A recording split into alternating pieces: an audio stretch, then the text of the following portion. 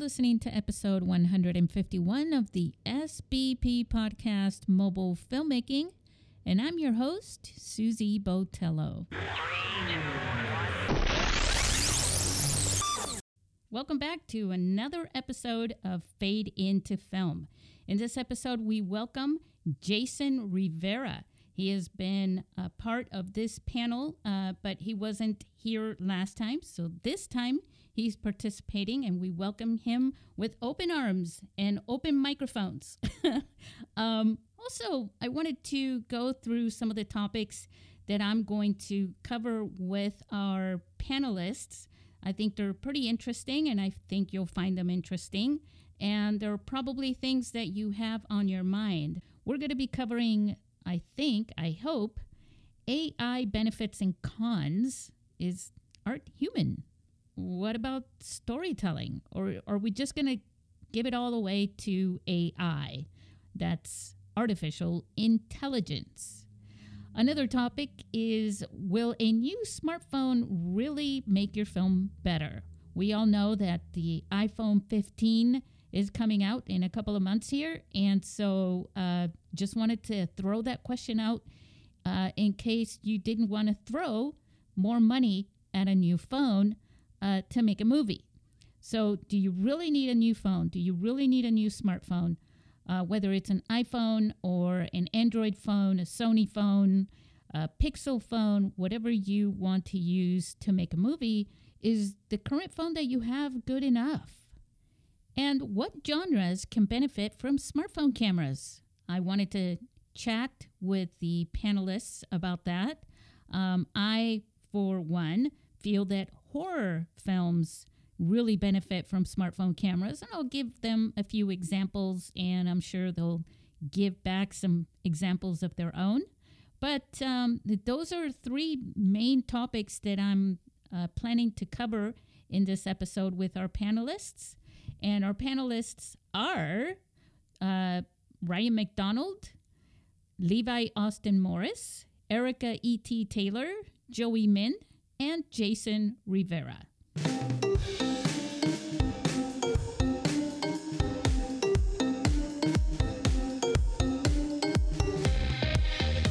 We are Fade into Film.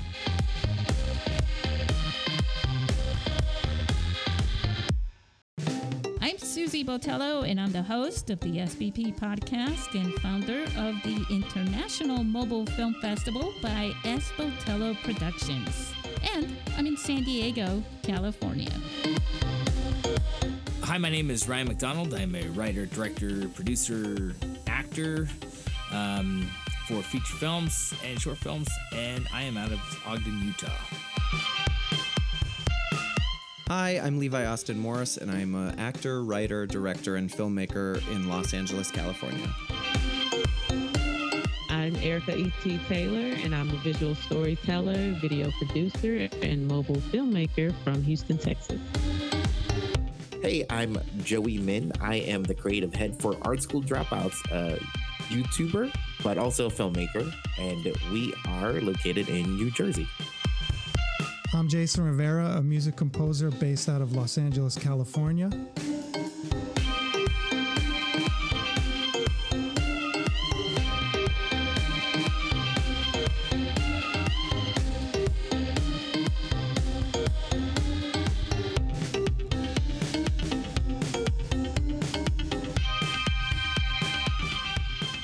All right, gang. How you doing? We're back. Woo! Yeah. Whoop whoop. Whoop whoop. It's so good to get to have you guys back on the show. Fade into Film. This is awesome. We really enjoyed.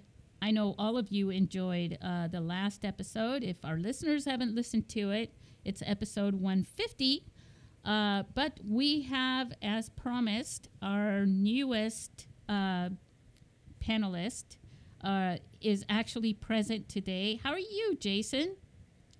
I'm doing very well, thank you. Hey, Jason, would you like to just sort of give us a little bit of a introduction to who you are so that everyone, as they're shaking your hand virtually, can know a little more about you.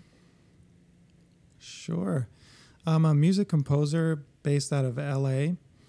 I've been writing and composing music for a couple decades at least. And I score films. I'm currently, I had just received the script for my 12th project that I'm going to be working on, coming up pretty soon. That's me. Yeah. So, and Jason was also in our 149th episode of the podcast where you can get all the details. 'Cause one of the cool things I found about Jason also, he's a little bit of a prodigy. Jason started writing and composing music when he was 4 years old. Did you guys all know that? I did not actually. That's amazing. No. Sounds amazing. Yeah. So Superstar. That's very To cool, actually yeah. know what you want to do at 4 years old Yes, is kind of right. and nice. he started out with a Fisher Price recorder. Mm-hmm. I love that. Oh, That was my classic. first, I consider that my first studio.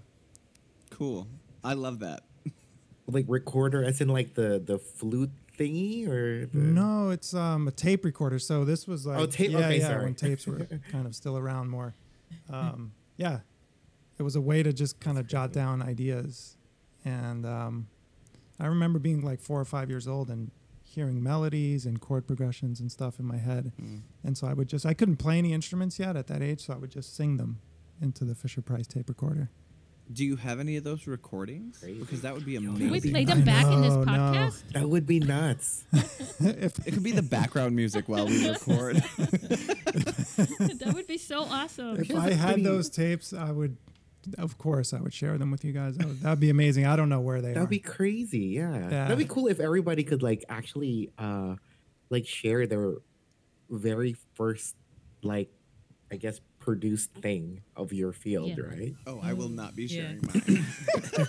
I can, Oh yeah, no, it's mine. can Mine is talk about terrible Mine too. were But on like, VHS. hope you kept it Uh, right.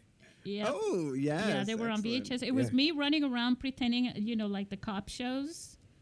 Like Yeah. I forgot how that song. You know that song. I'm really bad with the lyrics. bad boys. What Yeah, exactly.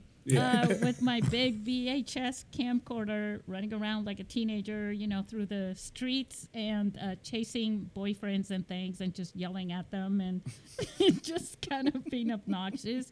But I have no idea where those things are right now. So No, so I But- I used to shoot on my first video camera was a SVHS, so it was like it wasn't the mini tapes, but it was like the quarter. no, it quarter was Super size. VHS. Yes, basically. and Yeah. and I still have that Yeah. camera as well. I don't know how to charge it up or anything. Yeah, but I just have it as kind of like a relic that he's. But I mean, my first short film was 25 years ago. But I've got it. I could share it. It's on YouTube. I at some point I saw it ahead of time. I was like, I don't think VHS machines are going to be around for very long, so I better convert this to DVD while I have a chance. So Yeah. Yeah, I remember I used to also stick my camera out of my friends' cars when we were driving and shoot a bunch of freeway scenes, and then I would plug it into my camera into my VCR and play CDs through the amplifier and the receiver and all that stuff, and I would record like Tesla and things like that in through it. So it would be like music videos, and I would edit them on the player on the camera. Oh yeah. Wow. Yeah, that's Yeah, some it was like the yeah. old way, and it that's had a some fade in and yeah. fade out button on there and stuff like that. oh yeah, so when you hit record, it automatically faded I in, think right? Yep. Yeah. No, love it that. had a button. I It love had a that. button. It was like it would go video black and video, Oh, okay, yeah. video in, fading into black and fading out. Anyway, it's kind of like I can't even believe that right now. I remember that. I remember my oh man, I think mine was a Panasonic palm quarter. So it was actually the smaller tapes. Yeah, I had the Yeah. smaller You know. tapes. That's what I had. Yeah, Mini I would. DV? Yeah, to like use the VHS, we have to put it in the. No, it wasn't mini DV. High It was 8? like the. I guess it was high 8. I can't really. I have it, and I guess I should just look at it. But I would use the same tape. I would just keep recording over and over Yeah. again, since I could just plug it into. Like I had a capture, like card for my PC back then for the video. Just it was only video. There's Right. no sound, right? So Wow. and I would just edit stuff, and I was like, middle school or Yeah, we something. always found a way to get, I made a ton of music videos. I just loved adding music to my videos because, why not? Yeah. I was like a Windows movie Oh my maker God. Yes. Windows, was that Yes. Windows 95? kid. Oh yeah, dude. That The was best. probably, I The think. best Windows. Yeah. Right. E.T., you have any stories? My first produced thing. I want to say it started in print actually. And this was like my early Ooh. 20s. I finished playing like college, still in college, but done with playing college basketball. And so I started writing for the school newspaper, and I was the only person writing in the sports, for sports. So my first articles were all print, and this was the time also where Facebook was like the leading social media platform. Yeah. So I would write up my story. I would post it to Facebook. Probably just a handful of people liked it.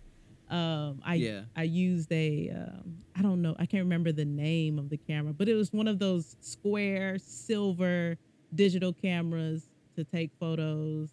Oh, oh, I know what you mean. Those digital cameras that we all Di- used to, yeah. Yeah. So I used that to take photos and video, and then so I was early on. Those I were guess I Harvey, was though. making Those were content thick. early on. That's awesome. Say it again. Awesome. Oh yeah. I do have to ask you, ET, though, because I don't know your age, and you don't have to reveal it. But like, is this circa like early 2000s, or is this like Ooh. mid? It's like, who was your 2000s? Batman wanna when you growing say- up? That's how we. That's how we'll gauge it. That's a pretty good question. I would say, almost mid. So I want to say maybe 2009 when I first Okay. published Okay. my I first just okay. thing. But I was like, So you're a early baby. 20s. Okay. Sort of. Sort of. But I think I got you beat, Levi. I think I'm older than you, though. For No, sure. you're not. For sure. No. No. I'm What- 36. What's interesting? Oh, snap. We're the same age, Levi. Yeah, heard it here first, guys.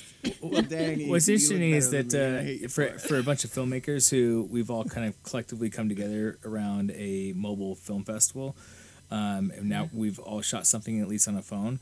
It's interesting how we all have an origin of before that time, though. Yeah. True. Yeah. Because it's kind of funny, right? Don't you? I think though, like now that we've done, like like filmmaking, right? Like I think we can take older Yes. cameras and like know Yeah. how to use it, Yeah. now, right? And I think that's the same thing with phones, because like obviously this phone is better than like I had a DVX, and this thing is like way better than that, and it's like a lot simpler to use, right? Like Yeah. an iPhone. So, And the cameras are like, constantly improving, which is just Right. exciting to play So with, this is but kind of yeah. like Yeah, the War of the exactly. Worlds, right? With like Tom Cruise. Just humor me. Hold on. When he's like, all the cars stopped, right? And he knows what he needs to do to get this one manual transmission old car started and get it going. And this is like us, right? If the apocalypse type thing came up and our phones are like drained and we have no way to charge it, we don't have a USB thing or anything, we can all grab our old camcorders and we'd know Camcorders? we'd know how to run it. That's funny. like I kind of have mine like like on display just to remind myself of the history that I Yeah. had. So. Nice. Okay, let's see. So Ryan, what have you been up to lately? Sorry, I feel like we covered this topic last week. Lately, what I've been up to, man.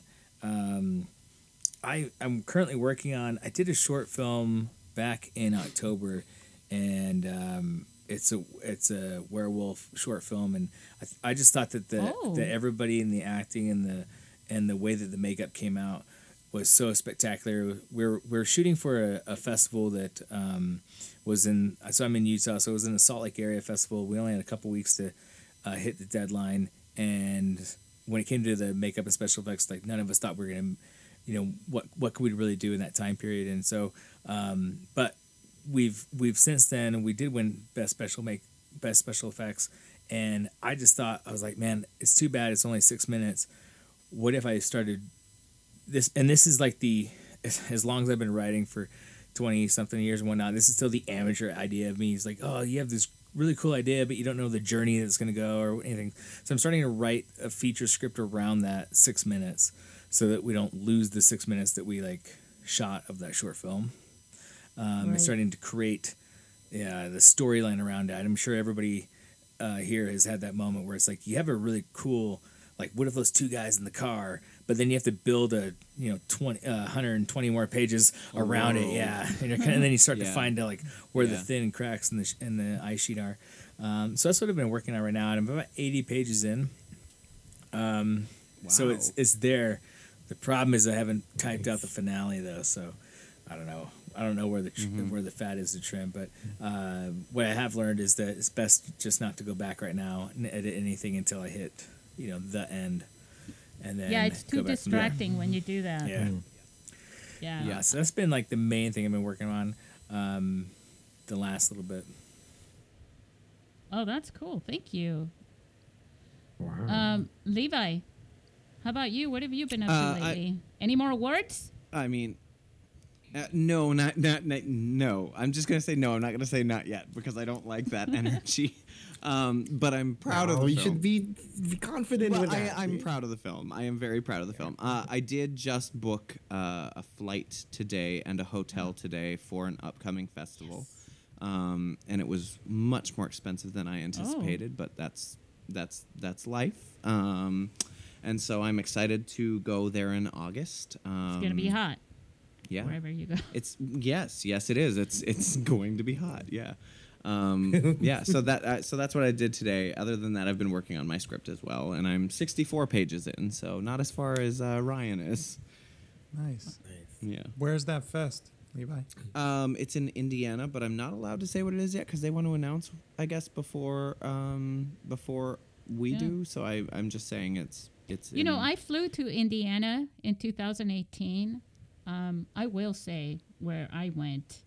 Heartland Film Festival. It was their inaugural short film festival thing there from the same festival. And they flew me out there to present mobile filmmaking.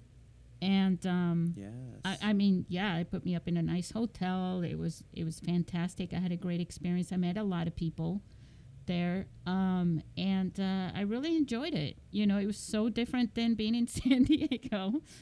Yeah. But everything, I went through downtown and everything looked like, very similar. The Walking Dead places, because it was so different. It was so, in a way, like Georgia, So, what were you going to say? Yeah, there's a lot of nature.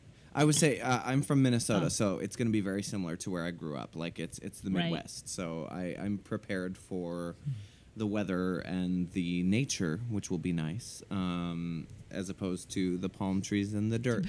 So yeah. Hey, how about you, E.T.? What have you been up to? Hey, so mainly, or what's been on my plate as of recently. Has been videos for Good News A-Leaf. So August 9th and August 11th coming up will make a full year that that video series that I created, Good News A-Leaf, will be in existence. So coming up on a year now. So recently filmed a community football camp. And recently filmed also a community, kind of like it was called the Backyard Party, where there were performing acts happening on stage. There was a group providing food. It was outdoors, so a family-friendly and good vibes environment. So Good News A-Leaf focuses in on the community of A-Leaf. Or side or area in Houston. So A-Leaf is in the southwest side of Houston. Oh. Yes. So it's an area that I grew up in. I'm from. I went to Alief schools, and Alief is spelled Alief. Kind of like relief. No, so like Alief, Alief. Yeah.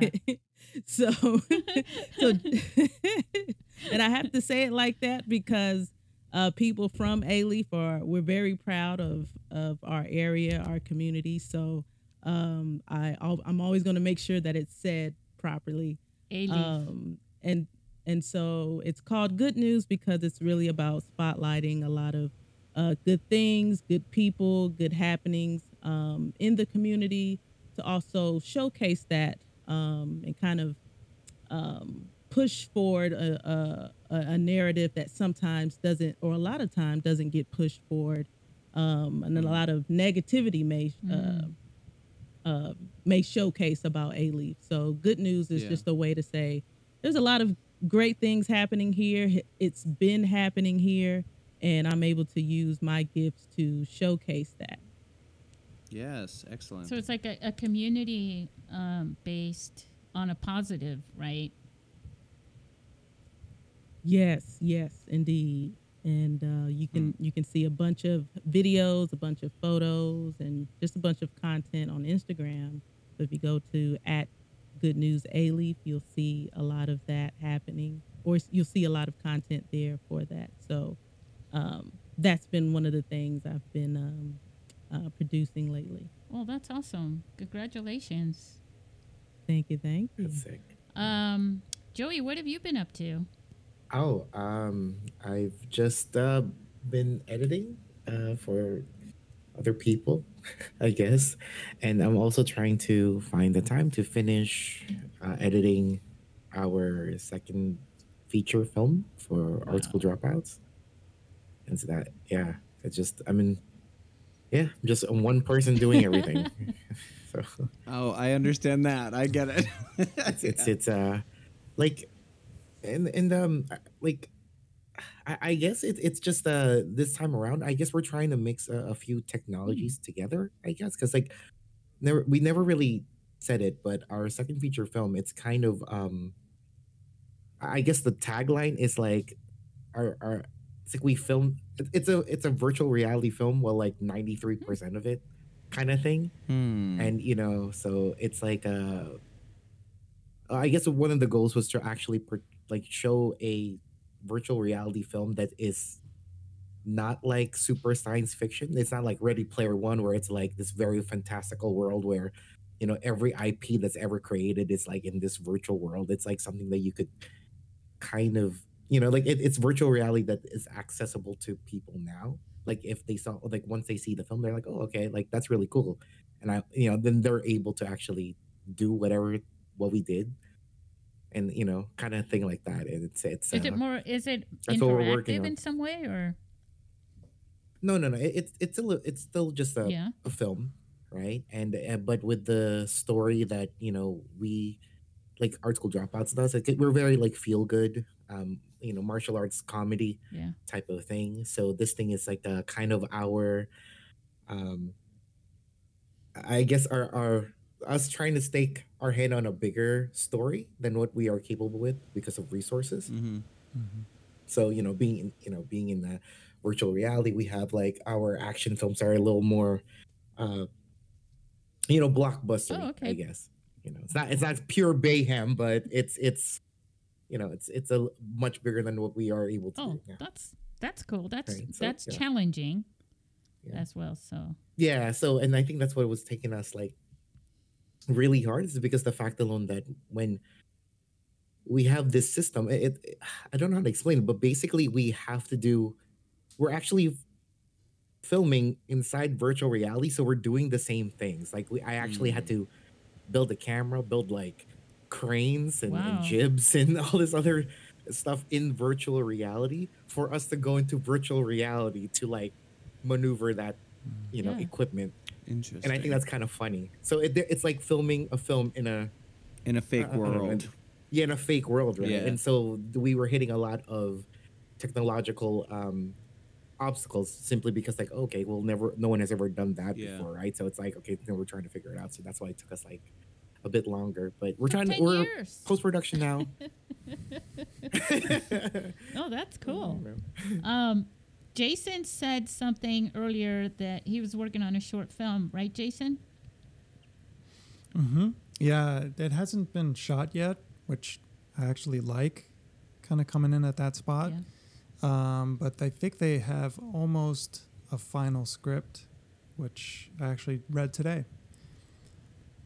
And yeah, it was really good. I can't say too much more about that Right, particular you signed an project. I'm NDA. not allowed to. I sure did. Yeah. So, but no, I'm excited about it, and after reading it, even more so. I'm for you. excited. Yeah. And for you guys Nice. Thank you. to know that Jason likes to come in before the production. Yeah, that is fascinating. Just as somebody who has worked with a composer, I find that absolutely fascinating because, like, my composer was a part of, like, he's been a part of every production I've worked on, but he doesn't come in and he requests not to start working until I have it picture locked, because for him it's like he needs to understand the beats and the timing and everything that I'm going for. So yeah. Yeah, I think I've worked in both ways, maybe probably at this point almost half and half in terms of the projects I've worked on. But I actually like working with a director earlier on if possible, because then my music can actually have an influence on the production in a different Yeah. Like there was one project I worked on where it was a horror film, and it was a kind of similar situation where I had the script and I had written at least a couple cues, and then they liked those cues so much, the director and producer, that they took them to the set and they were listening to my music while they were shooting and stuff. So it's just a different, I think it's kind of more collaborative in a way. And I'm influenced heavily by music, so I love that idea. I think that sounds awesome. Yeah. Cool. Yeah, it's very collaborative, and for what I do, I think it requires a little bit more imagination, like especially if I'm just writing based on what I'm reading on the page, and a conversation with the director. But then of course, like if there's time, there'll be tweaks, later down on the road when I have footage, then we can go in and like line things up, and we can have beats. But also there's also a kind of fun thing that happens with editors too, because if they have my music, then they can cut to my music too. Yeah. Which the directors I've worked with so far seem to like to do that. So yeah, I think it's a really collaborative and fun way for me to work. So that's fantastic. Okay, did I forget anyone this time? We covered everybody. Nope. Yeah, that was everybody. Okay, I thought so. But just in case, didn't want to do what I did the last time. So I wanted us to cover some topics now that I wanted to throw these at you guys. I wanted to cover one of them. It's kind of like a topic that's been going around all year long. Really fast-moving topic, AI. The benefits and the cons of AI. Is art even human? And that's the part of, because AI covers a lot. Obviously, it covers everything that we can imagine and then some. But trying to stay on this particular platform of art and filmmaking, storytelling, and all that goes into it, AI does have apparently some benefits, but it also has some cons. And I wanted to get your guys. I wanted to. So I'm going to include a link for our listeners to go to something that I wrote about how AI. The question that I raised: could it be AI that writes the story of humanity in the future, and how it would do that, and if that would be good or bad? Would just have an opinion on that. We really wouldn't know until that time when we're not writing our own stories, we're not telling our own stories. So I'll leave that there, but I wanted to talk to you guys about this, what your thoughts are. So if you guys want to, instead of me going down the line and asking each one of you, if you guys want to just chime in. Sure. I'm gonna hop in just because I'm super passionate about this subject, and I've been getting in arguments with various people. I think AI is a great tool to assist, but I think it is a dangerous tool to sort of allow to take control of our storytelling, our art, our stories, how we connect. I think that we as artists, I think the thing that is special about us is that we are able to feel, that we can learn from each other and experiences. And I think that for each of us, our voice is unique. It is what makes us individually us. And that is not something that AI can do. AI sort of aggregates and collects information from things that already exist, but it's unable to have an original thought. And so it will never push the boundaries in our industry. It will never push what storytelling can be. And so it is something that frustrates me that there are studios and executives that are considering that, because to me, what I connect with is human stories and humans. Also, and I think, too, what bothers me on this subject the most is the fact that I look at it from two sides. I look at it from the part of, do we want people to consume stories that AI tells, right? Or humans? And then on the other side, do we want to keep telling our stories? Because there's the expression part of art is something we need to do. Sometimes we're making and creating things. It's therapy. Yes, Well, see, and it's that's very what, therapeutic. that's why I say, like, May- I may feel I? like art's kind of a yin and the yang. I mean, there's the studio machine can put out the content that they put, but that doesn't mean necessarily that the audience is going to take it. So you have two sides. I mean, at any point with any of the people who are here in the panelists, like, just because AI can do it, does that mean that we're going to stop creating art? Exactly. No. So, like, there's going to be. I feel like AI is like, That's a good point. it's the new CGI in a sense. Like, it has, like, at the end of the day, it's like we all can tell where We there's the might stop. CGI. We might stop because we didn't grow up in the future. And in the future, if AI is creating these things, who's to say, right, that in schools they don't support that? You know, like, we grew up in art classes and writing stories and all these things. In the future, they may say to kids, you don't get to do that anymore. So they may not know I think you could or feel you that. could create a sci-fi world where there's, like, AI doesn't allow humans to have art form, and then yet the art form does it. I mean, at some point in the, like, evolution of, like, the fish hopped out of the water, at some point when it grew the legs, there was a drawing there's, like, the caveman drawings and things like that. Like, at some point, Right. Yeah. it's inherent. It's like Right. certain people are the engineers and certain Yeah. people are the storytellers in a tribe. And Yes. there's, I think, Yeah. even if you have AI doing it, like, even if the big machine, even if that's all that Warner Brothers and Disney, if all they ever did was do AI movies, I still feel like there's going to be, like, us who are like, well, I don't have the money for the AI to make my Yeah. screenplay. I guess I'll just have to go back to writing it. And then I'll write it and I'll shoot it with my phone. You know, like, and there, Because, like, yeah. And there'll be an audience who will be like, there'll be an audience of, like, purists who are like, oh, I only watch, just like right now, there's an audience of purists right now who, like, they don't watch. I know a lot Yeah. of pretentious people who don't want to watch the Marvel stuff, and I know a whole bunch of people who watch nothing but Marvel. They won't watch anything with subtitles. Yeah. It could be the same thing. It's gonna be, you have people who are like, Yeah. all I Yeah. watch is, like, human form art, and then there might be other people who are like, I just Sure, love right, AI. sure. because like if because if Yeah. you think about it, actually, like, since we're talking about AI and what is actually just kind of regurgitated, I don't know if anyone else here is like, because I am kind of a YouTuber, I guess, like a filmmaker on YouTube, and seeing the generations on YouTube, if you think about it, like, if we're talking about like AI generated content, I mean, there's people that are people that only create algorithm based content, Mm-hmm. Yeah. you know? So it's And not I like, hate them.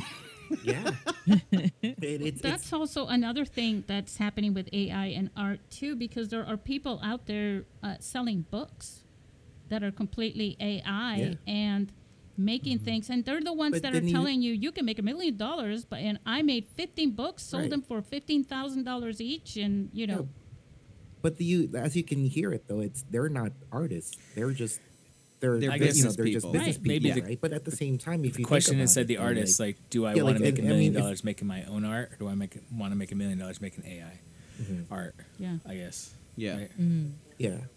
Or do I want to mean, struggle obviously, though- and just self-express? Yeah. Because like that's Right, sort of right. the It's like journey. my, that, yeah, It's like, my I think- catharsis and the audience's catharsis. Yeah. I think that's like I think that's really what YouTube is, right? The whole like, do I want to struggle or do I want to make my own art? Yeah. Right? Because in the age of clickbait, right? Yeah. Like I think especially in well, I guess in like indie films, right? Or at least not even indie films, like YouTube films, like for the way for you to get views, right? Is like I'm just gonna hop on like $1 billion IP because everybody knows it already. Because I don't want to make my own story to tell because I know I'll get like three It's people true. to view it. Yeah. Mhm. You know what I mean? Like especially in our I guess circles too, like in the action film cinema, everybody just wants to like, oh, we redid the episode 2 Witcher 3, Mhm. episode 3 or something, or here's like this popular IP that we just kind of Yeah. remade, Yeah.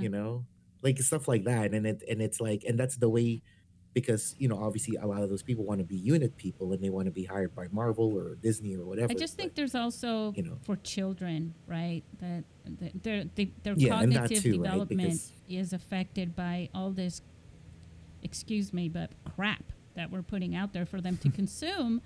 They're writing children's books, through AI, and parents don't know how damaging that is for children to consume, as opposed to spending time consuming books that are written by humans for the purpose of developing their brains.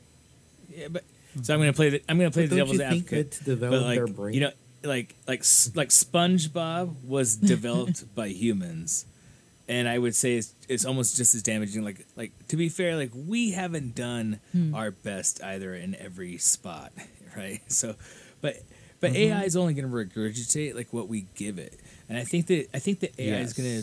I think that I don't really believe that the power of it is going to be to a point where I think we've fictionalized this Matrix idea that we're all batteries and whatnot so far that it's the idea that like I think that even we'll get to a point where we get tired of AI, where like it just starts rehashing itself, just like we're seeing right now with like the Marvel movies, and people can shit on those, but like there's a time where it was nothing but war movies. Like remember that Saving Private Ryan, Thin Red Line era, right? And then years before that, it was there was a time where it's nothing but Western movies, right? And so yeah, I mean, I will say though, I think that part of that is. Oh, no, you- sorry, go ahead, finish. Oh, I was just gonna say that I do feel like though that it's partly the executives looking at things as this is what's Yeah. currently Yeah. selling, and so let's continue to pump these out. Where it's like they're not taking chances on artists who have original, unique voices and stories to tell. Yeah. Because it's unproven, it's unproven, and yeah. you don't know if it's gonna make money, Yeah. right? So that's why. If it's not a So I certain understand cash it, cow. but at the same time, it feels kind of, it feels icky, right? Because like I've seen a lot of short films out there made, obviously it's not like the next primer or something like that, but it's like it's a very good story, like and obviously with the skill set like these people could do, and it's still given the chance to grow and mature, there'll be I don't great know if you guys storytellers, saw or read about this, but there was somebody a few months ago, I think it was a few months before the festival in April, that I read something on social media about somebody who actually went out and had AI write the screenplay and their shooting list, their shot list. And the AI actually even told the camera person what lenses to use at what point, and all sorts of things like that. So it was literally like experimenting with AI making a film from start to finish. so that the camera person basically wouldn't have to really do anything other than follow the instructions, like, like an architectural plan or something. It's like it was IKEA very films. intricate. Right? It's like IKEA films. we give you the template, we give you the shot list and everything, and you make the film. Yep. Like after that, What cameras Yeah. you put in there, what camera you got, and what you want to make it, and it'll tell you, like, for each scene. It would even do the color grading input, all kinds of things. It was just incredible. And I just think, what microphones? Yeah, is it done?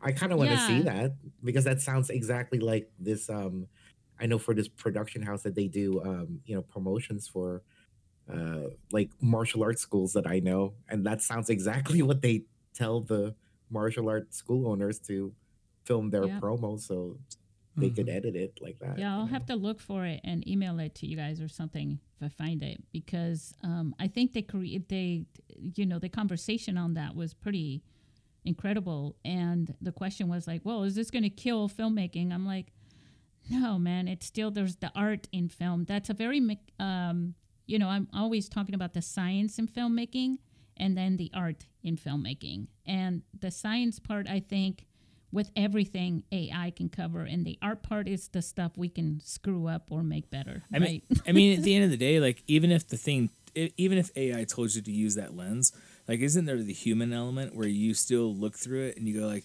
nah, I don't like that shot. Like, at some point, if like, you it's- know yeah. to do that. Well, but I think that Yeah, but if Yeah. you never developed Right. that? I mean, skill set? just like the dads in the night, we were talking about the old VHS tapes. And just like the dads in the '90s didn't know how to like zoom in and zoom out with like doing that like massive jump from 10 times, 100 times kind of thing, right? I mean, at some point, I still think there is, at the end of the day, if there's any human input to it, there's still going to be the X factor to it. And even if all of the content that's put out there by the big studios is going to be AI driven, we still, us who do not work for Warner Brothers, still have the option to do whatever the hell we Yes. want. And we still As get to long be as the, we it's have still the the Wild will Wild to West do for it. us. As long as we have the will to do it, but Right. the will comes from our own experiences and knowledge as well. right. But I mean, I will say though, because this is something I've talked about in therapy, because Aw. it stresses me out. I think that we as artists, like, I think we always have that drive, and so it's not even like if you are an artist at your core, you're not gonna stop. Like you're a storyteller because there's something in you that is like, I have to tell this story. Yeah. And so like it's not even that like I mean, I think it was Joey who just made the comment like, well, what if you don't know because you don't have the experience of like what lens you should use. Like there's an instinct or something in you that's like, this isn't fitting. This isn't what I want. Let's switch this up, And I'm saying that from my own experience because my experience is mostly in storytelling. I come from a theater background, and so moving to film was new for me, and it's been a decade-long journey. But having moved to film now, like I am discovering my voice and my perspective as a filmmaker, and it's something that I'm constantly growing with. So yeah, I think it's an instinctual thing that like artists will never do you lose, think, E.T.? Yeah. Yeah.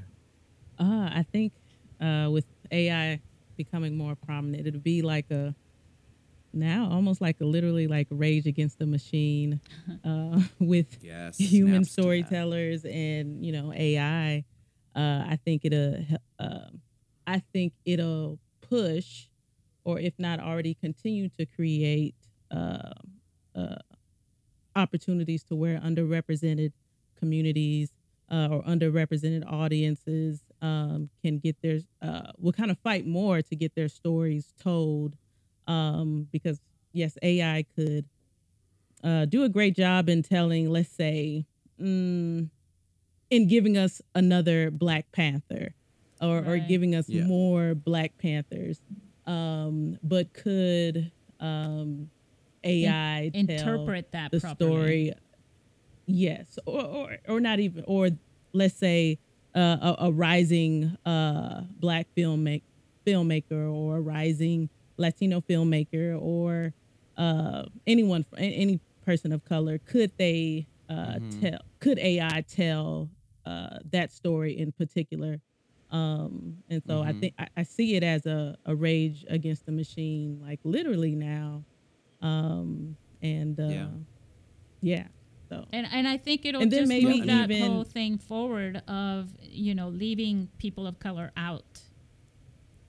Well, yeah, I was gonna when you said that Yeah. ET, I thought, well, there's not even already a ton of existing films, Black like big history. films. Well, just media that's mainstream for AI to even pull from Yep.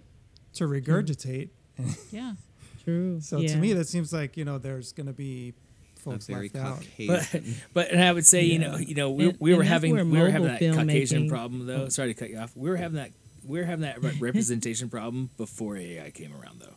Like that's Of course, that's- it's just that's- gonna make it worse. That's Well, the yeah, thing. Is I'm like, not saying- But if it's like, that's it what they're wasn't pulling AI who from, did this to yeah. us. It was like us doing it to ourselves and misrepresenting.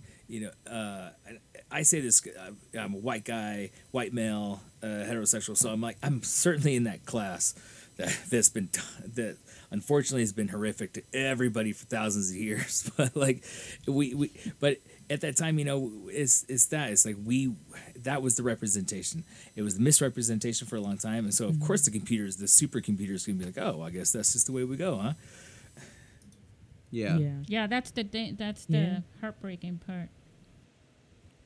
Yeah, and that's where, like, I guess if I can kind of round up, I guess that's where mobile filmmaking can help to start to level off I agree that, with you. because if now with being able to make short films, feature films with our smartphones, that's an extra or another opportunity to create more stories that hasn't been told with that. So, Yeah. and then it can kind of bring up a discussion. Well, you produced your film with AI. So what? I use my phone if you produced your film with AI. Yeah. Right?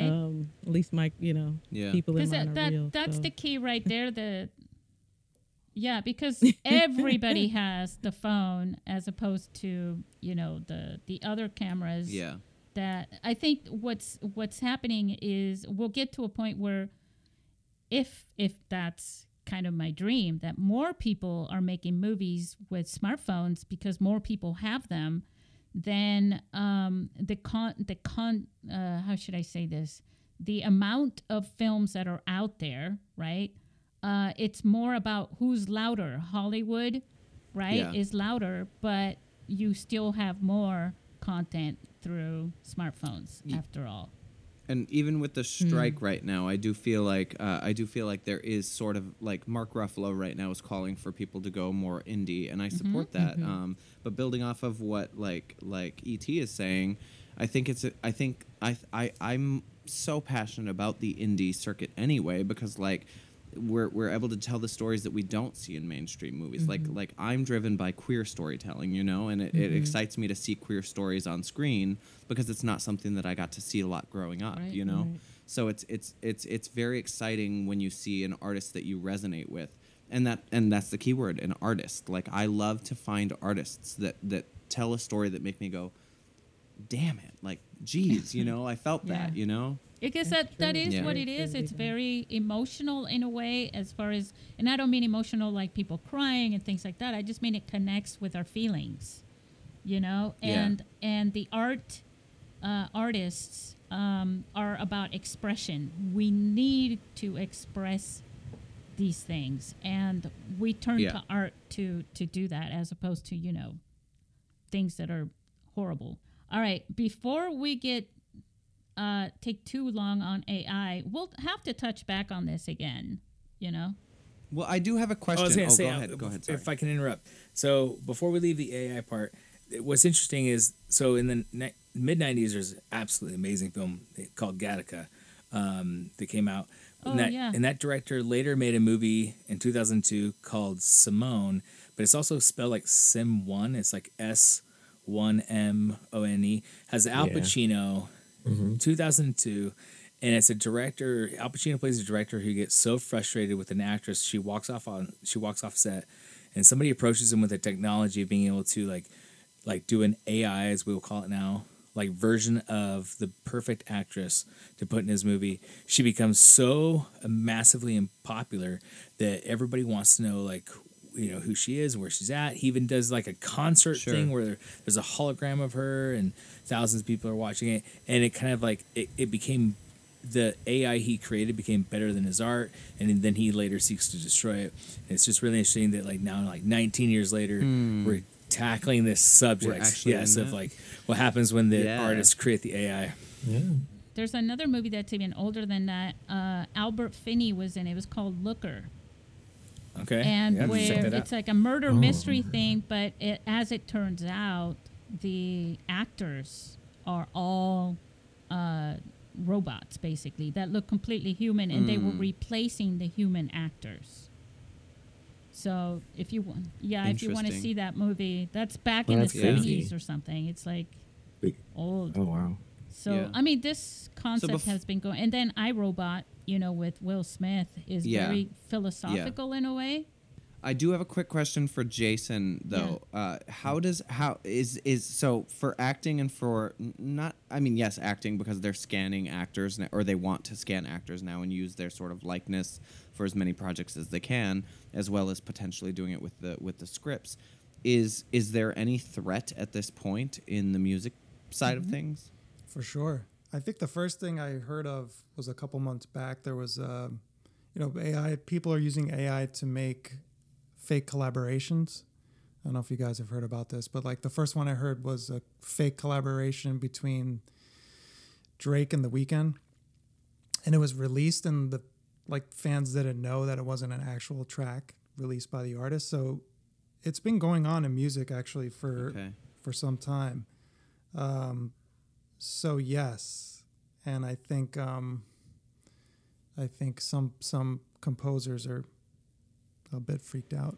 I mean, Isn't there like a whole genre of music made just by like Vocaloids, right? Like so my little film festival song that I made, which is where the slogan "The red carpet is in your pocket" came from, was an old app that I had, because I told you every app there was, just about, I would download it, and I was it was basically from some band or something that created this app. This was on the iPhone 4, and it said we have this style of music, and if you just make up a tune, right, we will turn that into a song. And it was. So you have been doing it too, I did it Susie. so long ago, I didn't even know. It was like 2010. It was like after the iPhone 4 came out, and I made this little song, with it. And I reached out to them too, because I was like scared that if I used it publicly, they were going to sue me for copyright. I was so naive back then. But it was. I mean, this has been going on for a long time. It's just that now. Like the article that I wrote, it was something that I was already thinking about because of the algorithms of the internet. This was before ChatGPT and all that came out. But if you think about ChatGPT, which is the one that made the headlines, that's one aspect of it. AI has been happening for years and years and years before that. It's just been called different things, and it's had different uses, and it just hasn't alarmed people like it is now. Now this ChatGPT thing happened, and 6 months later or something, it was like OpenAI with the biggest, I think they were like a company trying to do something good, and they went for profit, and it just went crazy, Oh, you're talking about Replica AI. I think I read about that. Yeah, right? probably. Where it's like some lady actually made an AI program to help her like deal with like the loss of a friend of hers. So I guess like she fed like this AI program that she made like her friend's, I don't know, whatever personality or whatever, so she could kind of talk to it. Then she made it for profit, so people could use it as well. I was talking about this is 100% OpenAI. Black Mirror. OpenAI was made at first to be sort of open source for everybody. And then they got a lot of funding and everything like that. And then they went for profit. I don't have an account with them. I had an issue with their privacy thing. And so I don't have I'm probably the last person on earth who doesn't have an account with OpenAI, you know? But yeah, so, all right. So let's move on. What do you guys say? Oh. Sure. I feel like that's like a very big topic. But I think you know, I think we touched on it, and we can come back to it because I think it's just going to be something that we should go back to and keep going back to. I think, especially because of what we all do. You know, I think it's important. So what do you guys say? I think this one may be pretty important to our listeners. What will a new smartphone really make your film better? We know the iPhone 15 is coming out soon, and other Android phones are going to be coming out very soon. And there will be people out there telling our listeners, hey, you want to make a film, you want to get the latest phone because that's going to have the best camera on it. What do you guys think? Well, of course the manufacturer is going to sell their product. So they're going to tell you, you know, even if the only thing they changed is just the glass on the lens, like they're going to tell you it's the latest and greatest. I can say for myself, I shot a feature film on an iPhone 6. So, you know. And it's still good. Yeah. Well, yeah, it didn't die because now a new phone came out, right? Yeah. I mean, are there some things that I learned, and I currently have an iPhone 11. Which I'm still dated on when I say that. But to me, it's like, oh, this is really great. But I mean, there are some things I could benefit on, sure. But I think that like the latest and greatest phone. But I think with anything though, like even people would. Yeah, say, it's like do you golf with Nike or Top Flight? Like, I mean, or is it the golfer? Yeah, right? I think. Look, Joey can answer to this because you're on YouTube all the time, Joey, and so you know that 99 out of 100 YouTube videos is on camera comparisons and the they're not called authorities. What are those YouTubers called? Yes, the influencers. They're the authorities now. Yes, the authorities. I like that. They're the authorities. Well, but that's the there's thing no too, authorities. though. Like, but the influencers, right? They're there to influencing is more like selling. It's just another way of saying. I mean, they're literally being paid. And yes, they're getting their products. But even though, like in the indie filmmaking world, right? Like so, like you have like the film school like elites and like the like the homebred filmmakers, right? Like like you could, if your film is good, your film is good, right? But there's it's, I think a lot of the elitism of anything, there's like that gap where they say like, oh, if you don't make your film with an RA or something like that, then it's not a film. Or if you don't spend like minimum like 500, like $500,000 on your short film, it's not a real film, right? Because it's not industry standard. And I have friends like that, right? And it's like, it's so very frustrating because it's like, because sometimes it's like telling a story shouldn't have to limit you, with your equipment, right? It doesn't matter. Like, okay, cool. Like that's your thing and you're doing Hollywood standard because you're whatever, right? But like, I like this person's story who filmed their stuff with, with a Sony A7 III or a phone or a Canon, like 7D, who cares, right? But if it's good and that story resonates with me, then what's stopping other people from liking that, right? It's just that I get it when there's the point in time where the technicality of filmmaking gets too pretentious. Too big. There's so much more than the video. Too pretentious to the actual story. To it. Like I'm thinking about Jason. Jason.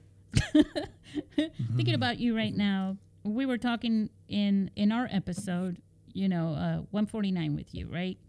About how having good music, right? The film score, the right one, and everything. How the quality of that film can be raised by that. And the audio, like Levi, the good audio that you have on your film Paralysis without that good audio, it just brings down your film to like half the quality. So it wouldn't matter if you used, a $20,000 camera if the audio is not good. Yeah. So there's other aspects of it, and Yeah. that's part of like, the same thing with smartphone filmmaking. A lot of people don't get is that you shouldn't really, if you're making a narrative film, if you're making a documentary for B-roll and things like that, even, it's okay. But normally you don't attach audio to a camera when you're making a film anyways,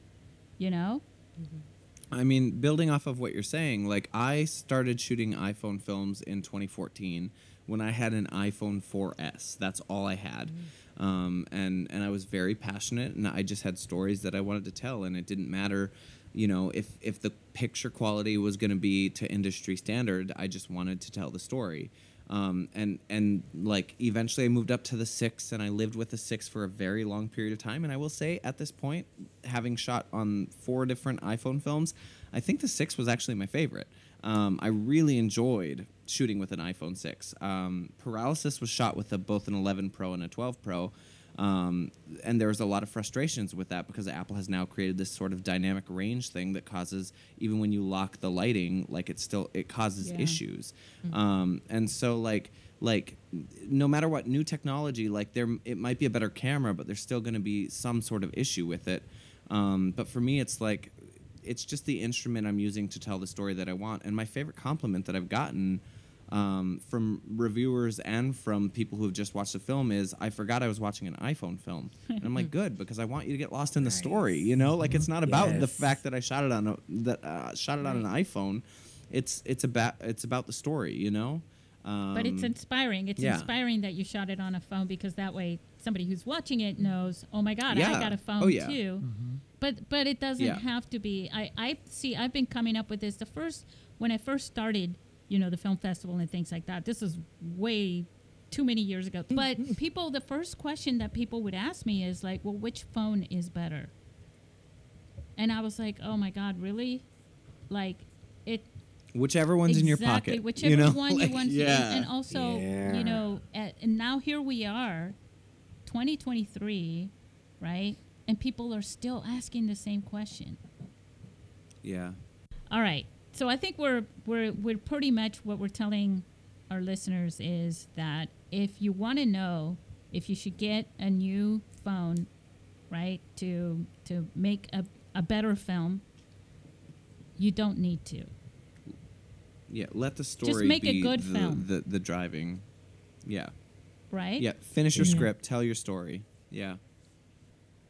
Yeah. But if I'm just talking about the technical, like the actual presentation of what the audience sees or something, I think audio design, like sound design, is much more important.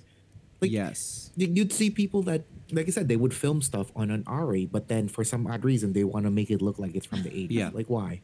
What's the point of that, right? But the audio is still very crisp. Audio is always more important. That's what I've been learning. They say it's half the picture, and I'm like, no, it's more like 80% of the picture. It is. Yeah. Yeah. My favorite film from 2015 was Tangerine by Sean Baker, and he shot it on, I think it was an iPhone 7. It was a 5S. 5. Okay, thank you. Yeah. But the audio is incredible, and like even though like the image might not be the most incredible thing, it's an incredible story. Like it's so. Moondog Labs. I have was to check out all of these Moondog things Labs. that you guys I were love that. suggesting. It's not just reverse shot stuff. I mean, there's some things in there that he's pushing the camera. He's taking also advantage of how they can shoot on sidewalks without getting the permits and things. I mean, there's a lot that they're doing with that. And I'm not saying anything against the audio. I'm just saying that like there's a lot of benefits that they attributed, but also the way that the camera moves. It's just not just using the phone and putting it in front of the actor. It's the way that they're pushing it here, there, things that like really. Oh yeah, the way he shot it is beautiful. Sorry to interject. I was also going to add to that is. Go ahead, Jason, please. Yeah. Part of it is learning the gear that you already have and taking it. Yes. As far as you can until you kind of hit a ceiling, and then maybe you need to upgrade. I think that's a great point. Yeah. But isn't that the thing too? What I was saying earlier, though, with like once you feel like you hit a ceiling, then you upgrade, then you learn other things, you realize like you could go back to your older equipment and be like, oh, I could really push this thing now. Yeah. You know, like way farther than anyone. Yeah, You know? I think the key I think that's is kinda cool part of knowing it. how creative you can get and how far you can challenge yourself before you hit that ceiling. Because in a way, we're always hitting ceilings in this industry that we're in. Because we always want to push it. We always want to make that cool shot. We always want to make that cool scene. You know, Ryan was talking about, you know, the difference between acting, right, and directing the last time. And how sometimes he films something, right, Ryan? You film something and you're like, oh my God, that was awesome. That was just like these, you know, like some famous director shot made or something like that. So, I mean, even going back to the AI conversation, though, like what we're saying right now, that's not something AI could do. Like the fact that we are all learning the equipment that we have that is available to us, even if it's like considered one of the lowest grade cameras, like the fact that we're finding ways to push the boundaries with it and do exciting things that AI would never think that's about so doing with true it. You because know? it's not human. It doesn't have Yeah. the desire for it. Doesn't even know where to find Yeah. a desire to challenge itself in that way. It can only pull from what's already there. Mhm. That's interesting. Okay, one Right. last thing now. What genres can benefit from smartphone cameras? Don't speak. Let me say this one. Horror. I think horror is one of the genres that really benefits from smartphone cameras. And I'm just going to give you one example of why horror does that. Well, I'll give you two. One of them is you see the films that were in the big theaters and they made like, I don't know, 15 of them by now, of the ones of the 15 of them, and I already forgot the name of it, but you'll understand what I'm talking about.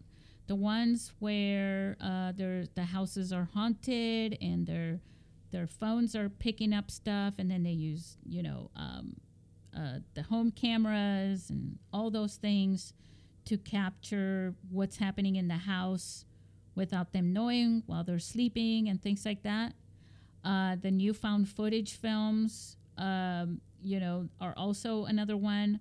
But to me, one of the things that I've always thought iPhones would be really cool for in horror was because you could give the perspective of the victims from it.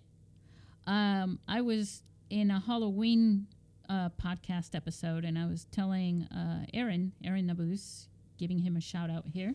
We all know. Yeah, Aaron. Love Aaron. So I was telling him about how you could have the victim holding the camera, right? And you could and as the bad person was dragging the body across somewhere, the victim could give the perspective of their point of view of the killer dragging their body.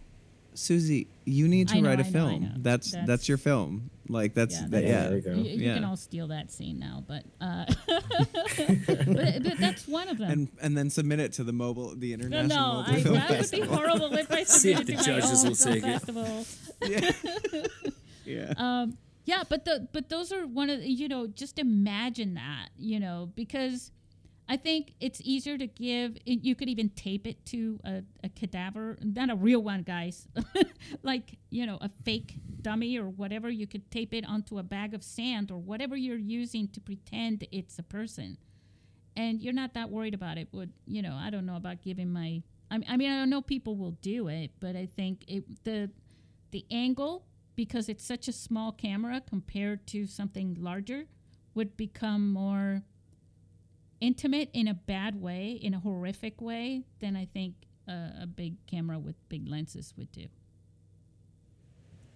So I'd love to comment on this because I did shoot a horror film with a Yes. mobile phone.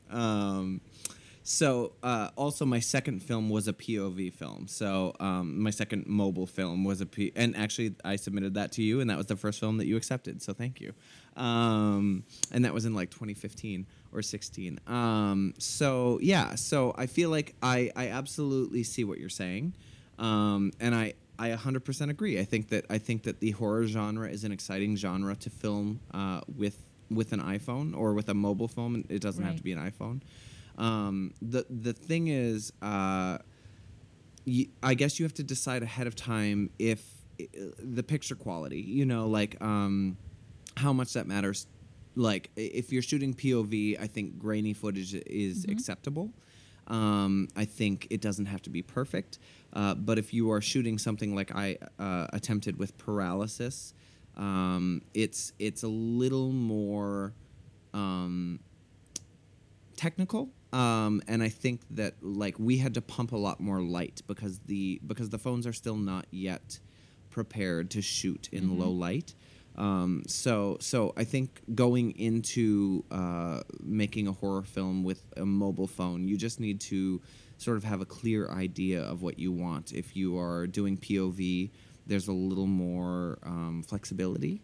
And I think if you're doing something a little more thought out or cinematic, that you're trying something that way, then I think you just need to be prepared to pump a lot of light, even in the dark scenes, Yeah, there's a lot of post-production work that would be challenging. Yeah. It took me a year and a half with post-production for Paralysis. It took us 16 days to shoot it, and it took me a year and a half to edit it. Yeah, but you're so, meticulous, and that's Yeah. why you won so many awards. I'm anal as hell. Yes. So yeah. Yeah. awesome. What about you, E.T.? What do you think? I would say experimental films, for sure. As far as being able to, 'cause in the space of experimental, you're already going against just conventions, and I think it's just a matter of creativity of what you can do with your mobile phones. Experimental films are some things I want to get more into with my mobile phone. So I love that aspect. And then my next thing would be documentaries. I feel Yeah. that Yeah. mobile phones. I mean, I do that pretty much for myself in a way, just more short form documentary style. So I would love to see more or be able to produce more longer form documentary style with mobile phones. So I think one of the things that I've seen because of what I do with documentary forms with mobile phones is that people make the mistake of always just, yes, you can, and they're great for documentary filmmaking, they're great for B-roll, they're great for a lot of things, but they forget that in more film narrative style documentaries in some way, interviewing people is still a big production. And it's not about let me just grab you on the corner of the street and get the audio straight out of my phone and have these people cheering in the background. That's not an interview that belongs in a documentary. It's part of the B-roll, right.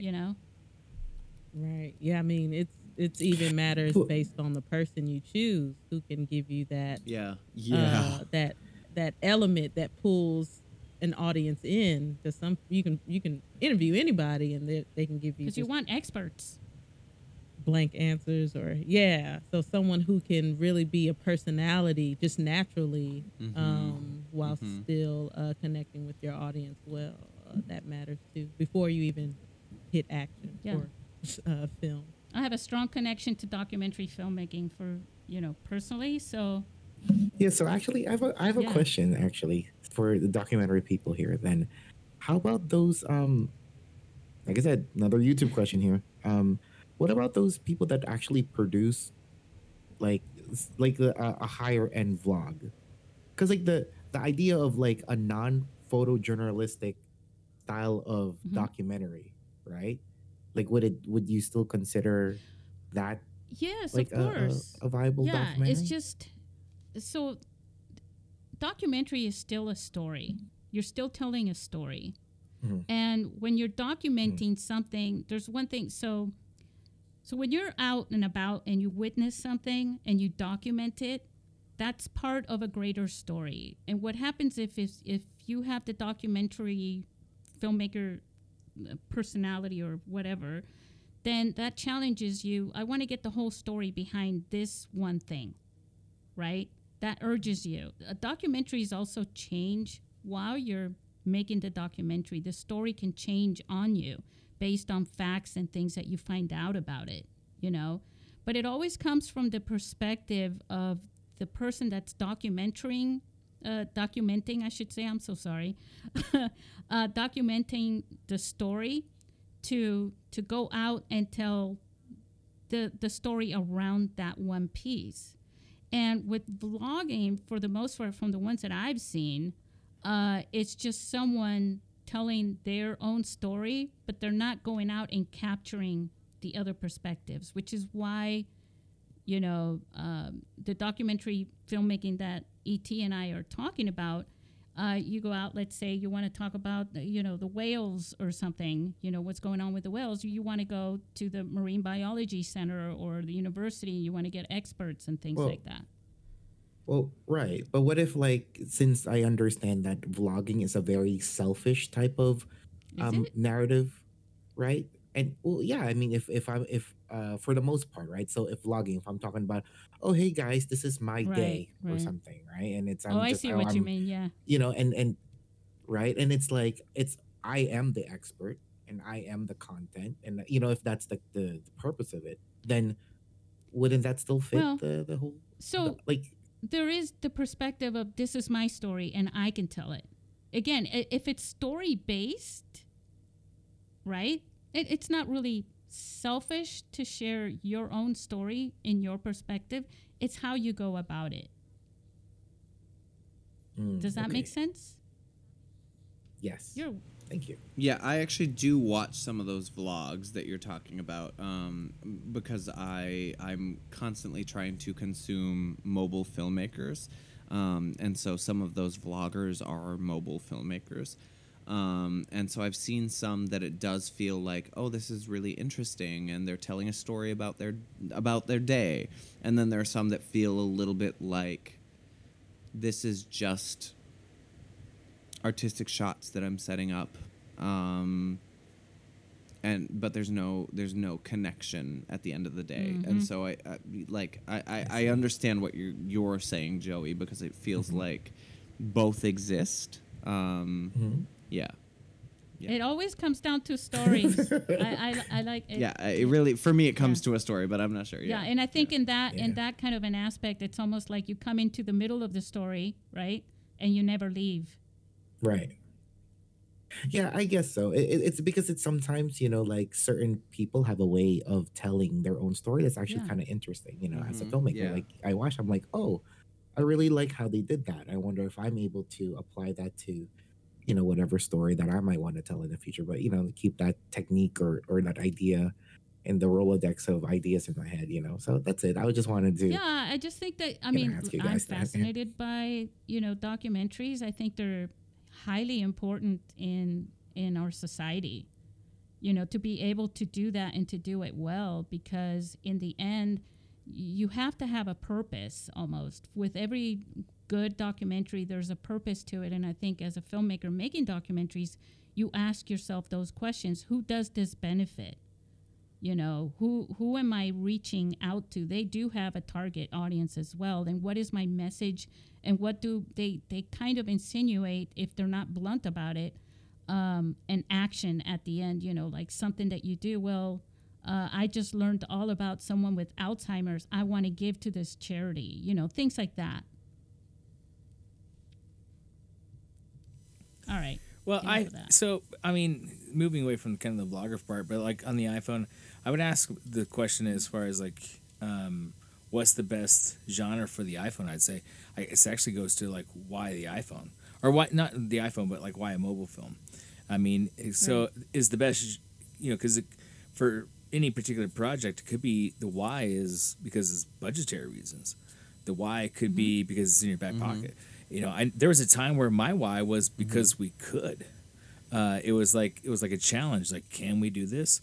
Let's do that. And almost or it could be the why could be. You know, as we were chatting, I was thinking about the movie Collateral by Michael Mann, and I thought to myself, I was like, you know, he shot that on digital when digital was not a thing to do, and the why was because he wanted that LA background in all the shots. And you can see he kind of did it in heat a little bit. There's some exterior shots of the heat where there's there's De Niro and the girlfriend are on his balcony, and you can tell it's kind of like the background is not real, and it's because he wanted that LA background, but he couldn't shoot it on film.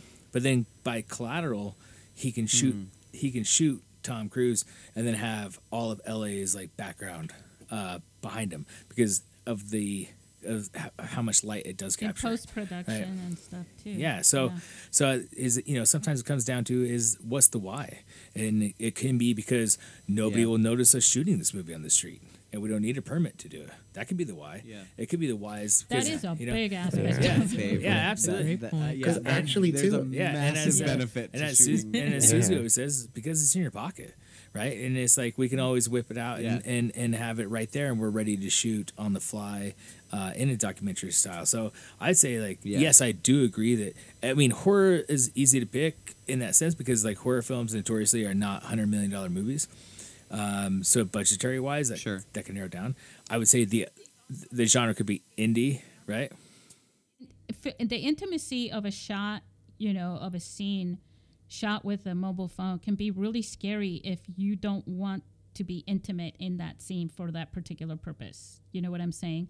As opposed to the intimacy of, shooting waves at the beach, or even food stuff. It's like, oh my God, I'm so there for that, but somebody is hacking my foot away. I don't think I want the intimacy in that scene, right?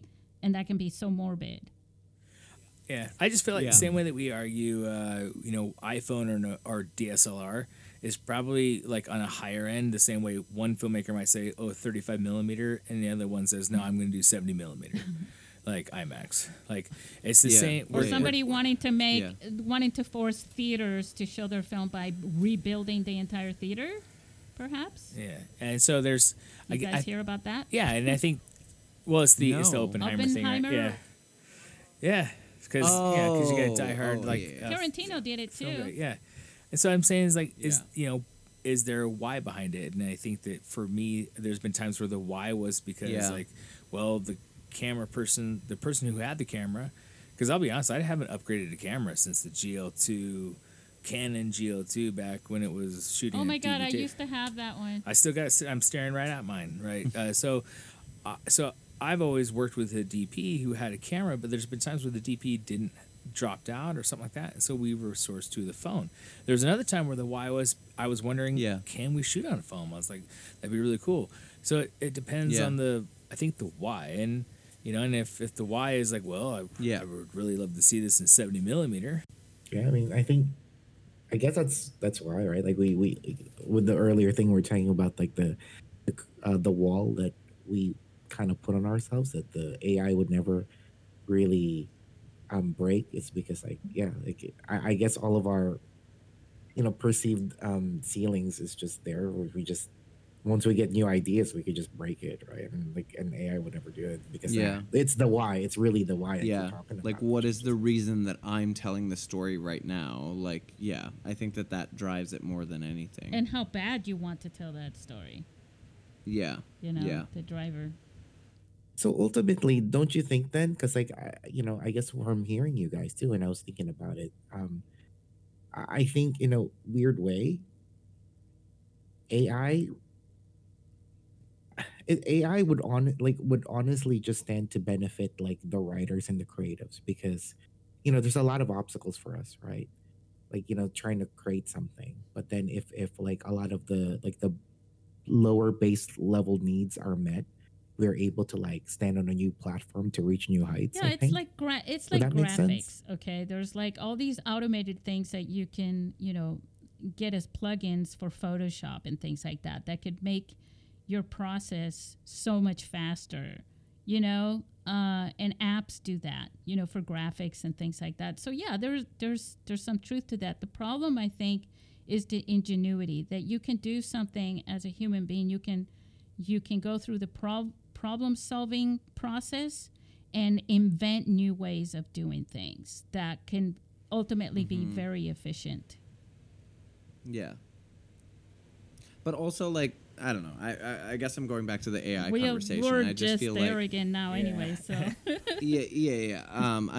I just feel like there's like I don't know. I'm losing my train of thought, but I just feel like we wouldn't have movies like Everything Everywhere No. all at once Yeah, if we we didn't. wouldn't. Like AI would have never made something like Nope. that, you know. And so we need like, and my fear with AI is just that we're gonna lose. Like, I feel like there's a big enough audience that will embrace the AI films.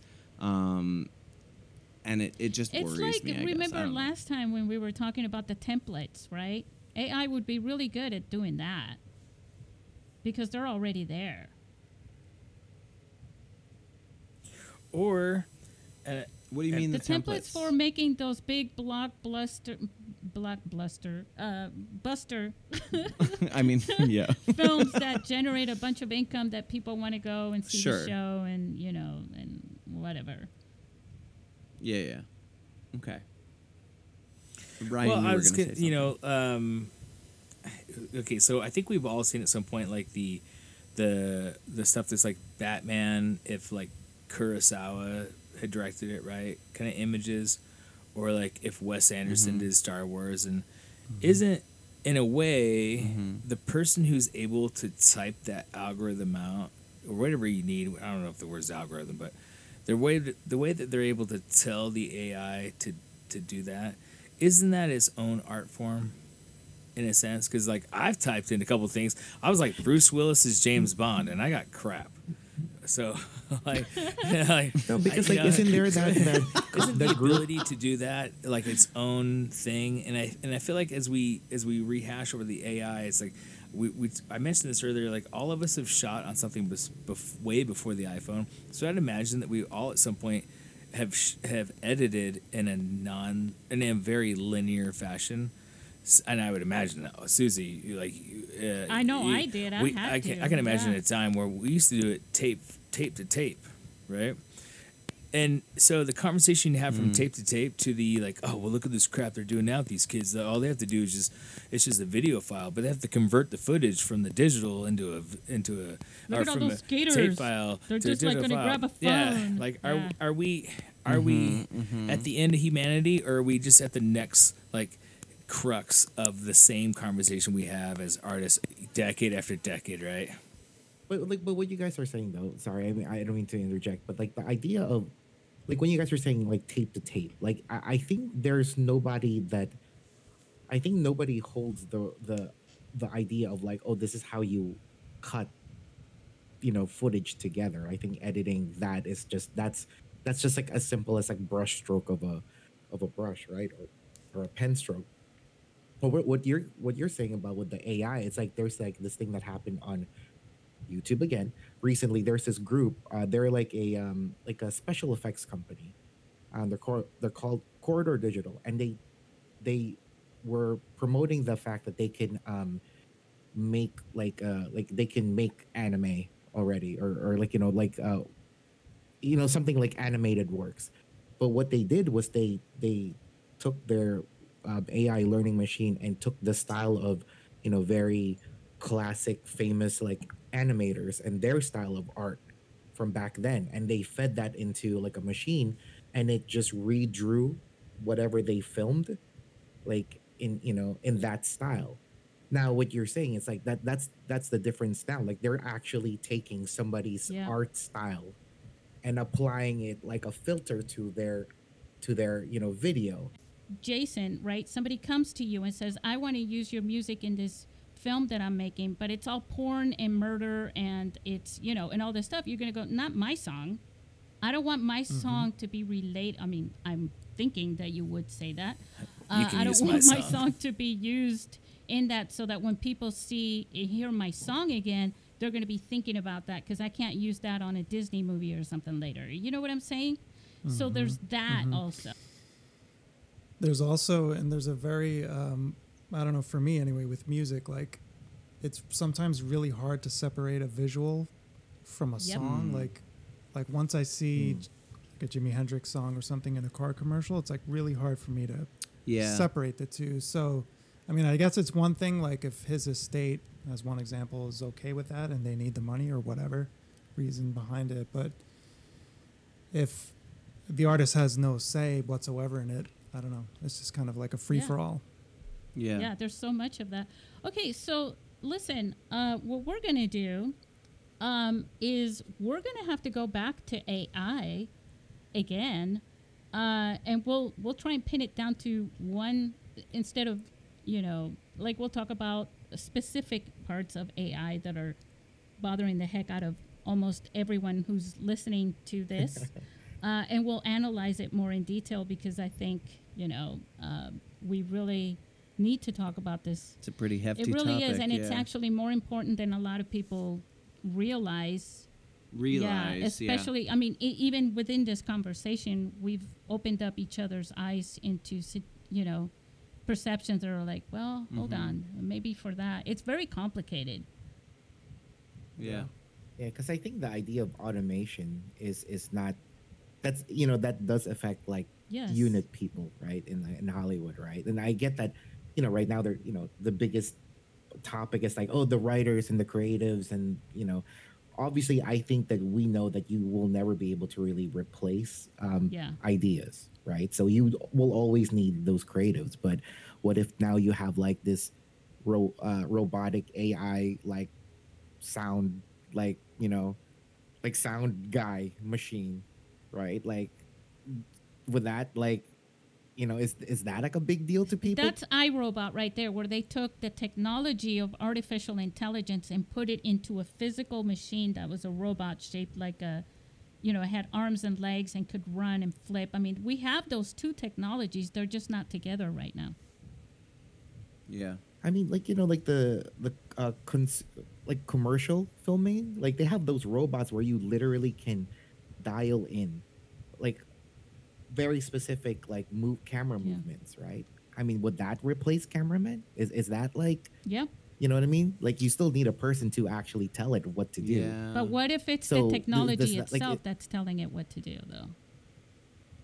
But that's the thing. I think we all know as the creatives, right? Like you would never get rid of the conductor I hope not. Of the art of That's everything. a great way of saying it. As long as we realize the value as humans, right, growing up 3 generations from now, that is what that is good for us, that we get to experience that and see the potential for what it can do for us. Because like we were saying earlier, with I almost called you Eli, Levi, about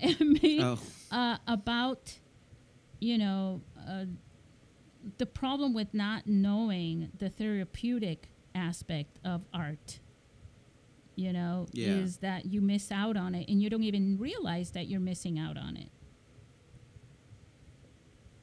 Yeah, and there's also something to physical tactile experiences with materials that I'm not saying it's bad, but to use computers or tablets or whatever, but there's also, I think, there's something tactile, so I have a young daughter, and so she's obviously like really interested in iPads and stuff, and that's fine in moderation, but I'm also like, well, how about we just get some paper and crayons and draw together, Yeah. Yeah. Because going having out there me and personally feeling the having sand studied at the beach between your fingers, things like that. it's just a different experience, a different tactile experience. Right.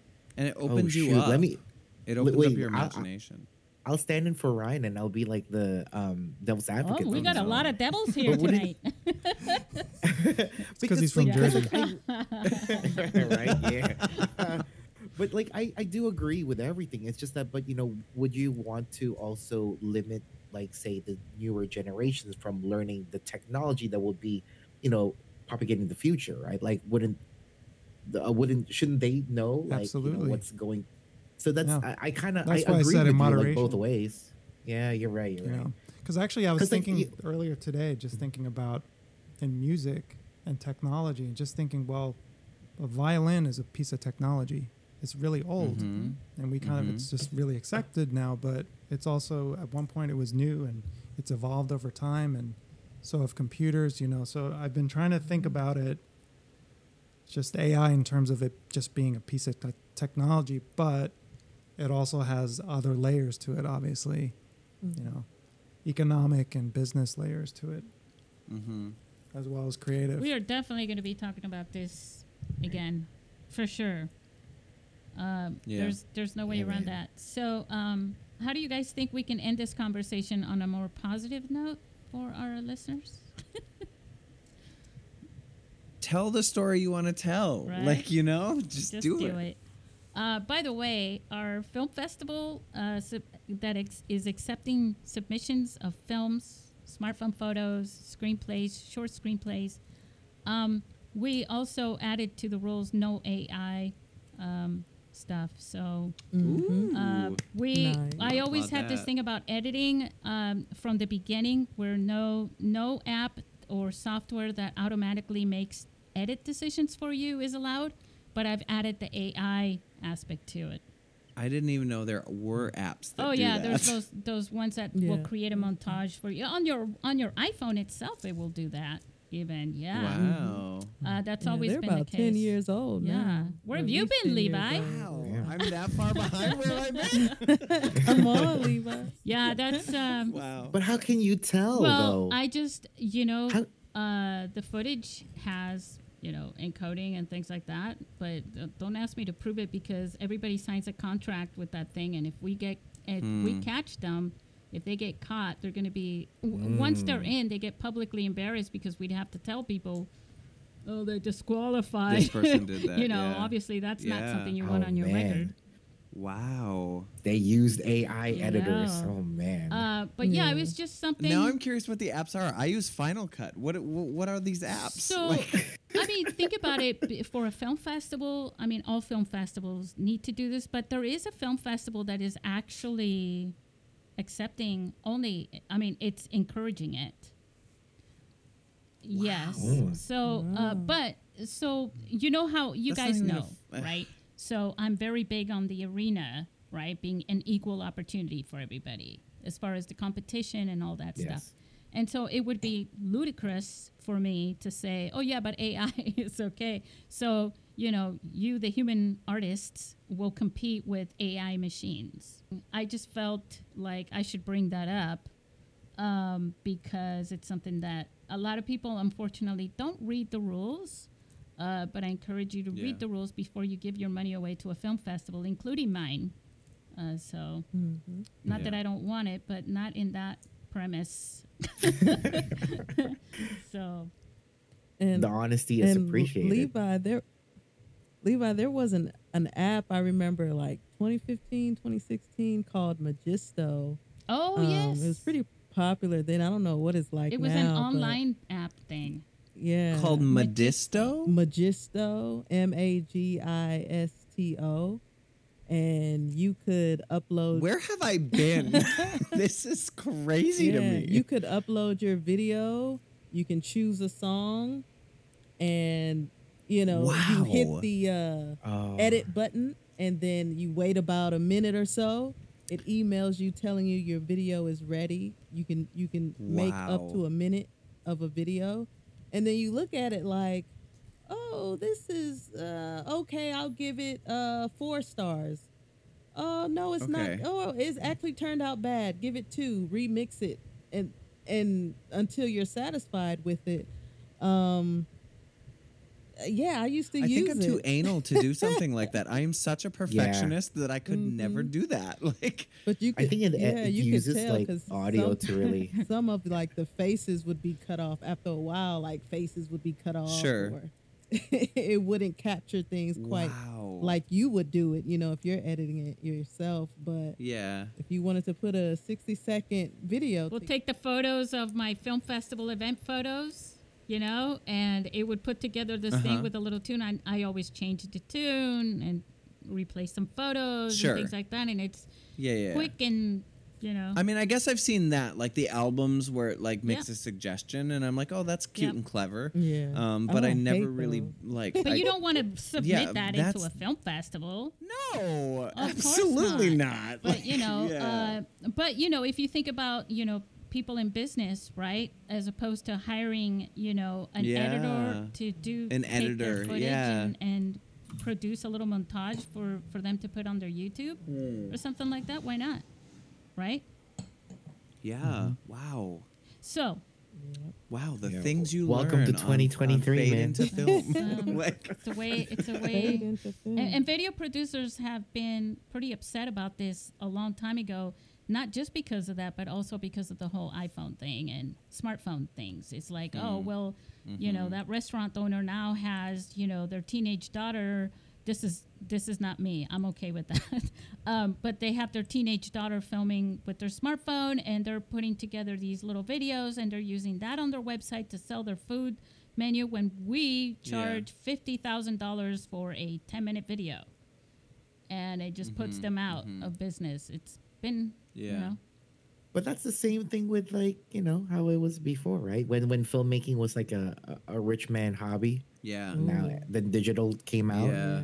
You know, like, right? Because, like, And you know, that's I know what you I- guys were talking yeah. about how who, like, you know, like the digital film with Collateral, but, like, you know, like John Woo made the first like, you know, digital film back in like '93 called Red Wolf, and they were doing that in New York. You know, it was like it wasn't like a full feature, but, like, you know, that was the thing they were pushing. You know, for since, like, China wasn't really able to, like, compete with Hollywood in terms of making blockbuster films Right. because of budget, then digital film comes out and they were doing it. You know what I mean? So yeah. Yeah, making it more accessible. Yeah. Yeah, All right, everybody. interesting. This is it. All This right. is for reals now. We've all been hanging out at the parking garage by our cars, saying goodbye to each other for the last 45 minutes. Yeah. It's a Minnesota goodbye. Is that what that is? That was adorable. Hey, say goodbye to our listeners, guys. See you next week. Bye. See you next Bye. time, listeners. See you in 2 weeks.